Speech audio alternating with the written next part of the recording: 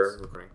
All right, and now welcome to the interview portion with world-renowned visual artist and author Sophie Labelle. How are you, Sophie? I'm good. I just gave a talk. Really? I didn't notice. Yes, it was a great talk. Thank you for that. Yeah, thank you. Mm-hmm. So our team here has prepared a couple of questions for you today. So we're going to start off with some more serious questions, and then we'll have a bit of fun questions at the end. Okay. So our first question is, where did you find your inspiration for books? Was Assigned Mail any different from inspiration for your other books? Well, the inspiration for Assigned Mail comics mostly comes from, inside jokes I had with my trans friends at school and, discussions I was having with these friends and things I was seeing, reading online about, trans rights around the world. And so I use all this as inspiration. Okay. Thank you. Oh, me? Yeah. Okay. I guess I could ask like a fun question now. What is your biggest pet peeve? My biggest pet peeve? Oh my god. Well, I think the biggest little thing that makes me upset is when somebody puts my graphic tees in the dryer when doing laundry. It just ruins them. Yeah. And, that would be it. Just thinking about a graphic t-shirt in the dryer just makes me upset. Yeah.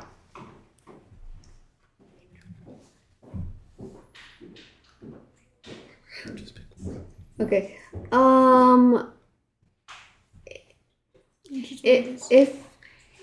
Okay, here's a more serious one.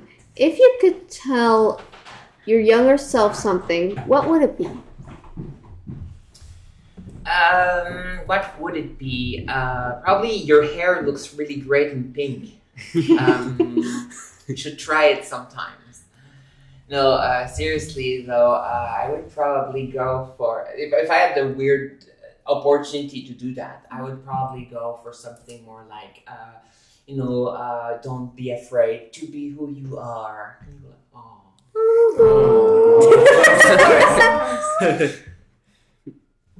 Also, what advice would you give to young people who want to become activists or writers?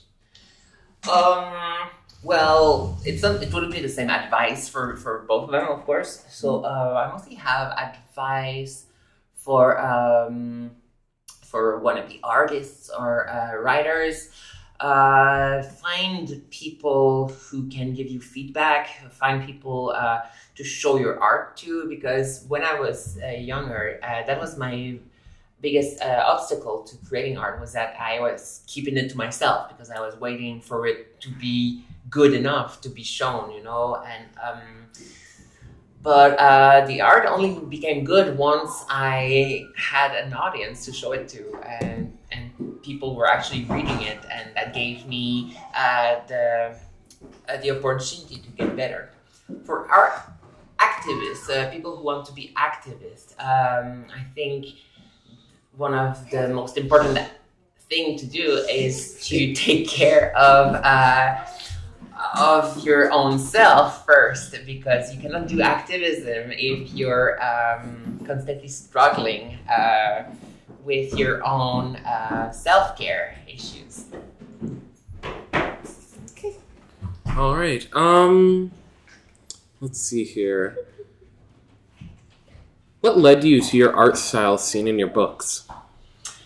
My art style was mostly born from a fusion between a French European comic tradition, which is often very caricatural with very intense expressions and big traits, and also Japanese manga style, which is the complete opposite. Actually, it's a lot more subtle and all in the details.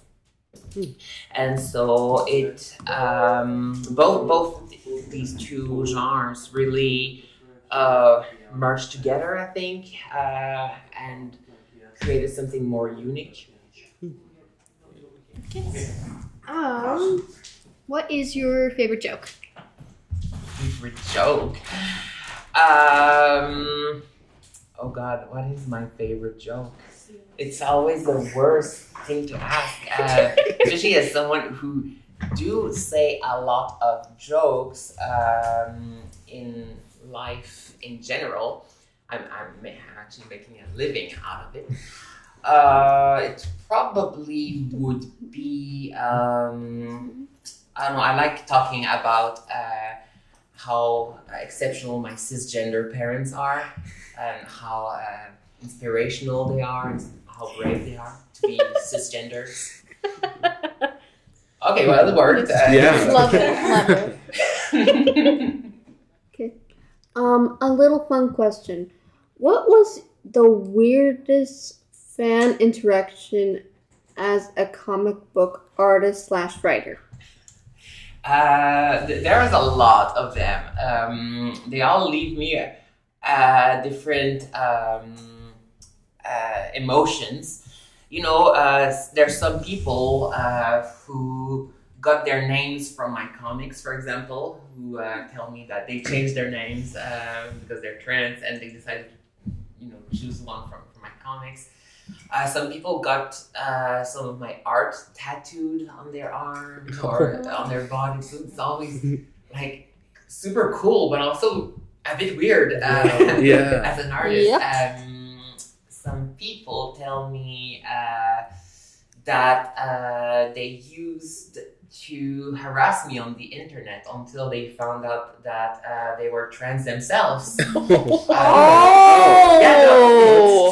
mean, one way to get a fan. For real. One time there was this person who told me after a talk that I gave, I think it was in Kansas City in the United States.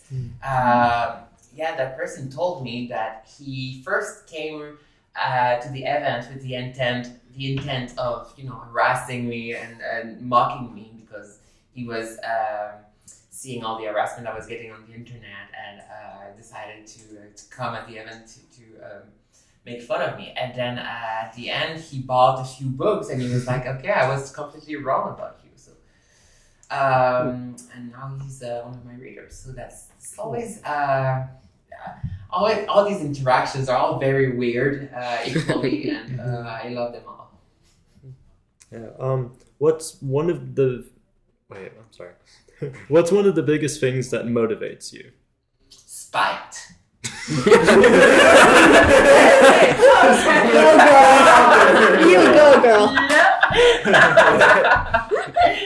No, but having a good life, creating art that matters to me, despite all the hate and the harassment that you get for being a trans woman out there, is a good outcome of it all and makes it all worth it.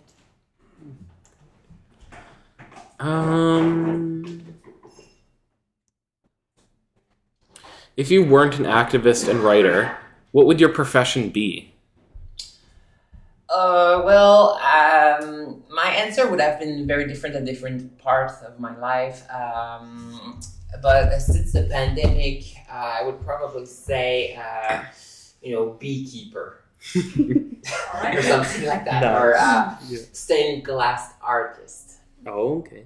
Nice. Wonderful. Nice. Those are so similar. Mother of ducks. Mother ducks. Quack. Painter. Okay. All fallen. Okay, so this is a bit of once again, a serious question. But what would you recommend we do as GSA, group and school to bring awareness to LGBTQ plus topics? It's kind of impossible right now because we're not old enough, but probably run for election. I'll try my best to change the flag to a pride flag. Yes, the Manitoba flag. declare that it is now changed. Yes, let's do that. That's not going to bring any pride controversy whatsoever. But it's actually like just having a GS at your school is wonderful and already such a great step that most schools in Canada do not have. And so it's actually already really great to have that. But if you make sure that other students are aware of the existence of the GSN and what you do, and all the ways that people can get involved. I think that's also very important. Even if you don't do activities all the time, the fact that people are aware that you exist is already a huge thing for a lot of people. I think we have we have enough time for one or two more questions. How about you take this one?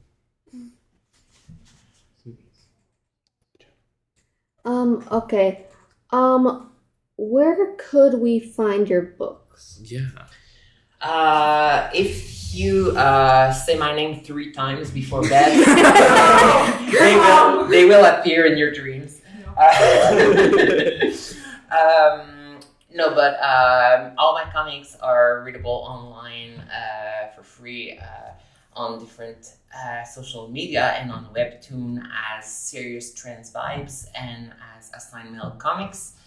And I have a few books, including comics and novels that are findable in bookstores or at your local library branch. And where else? If you're lucky, in yard sales. I don't know.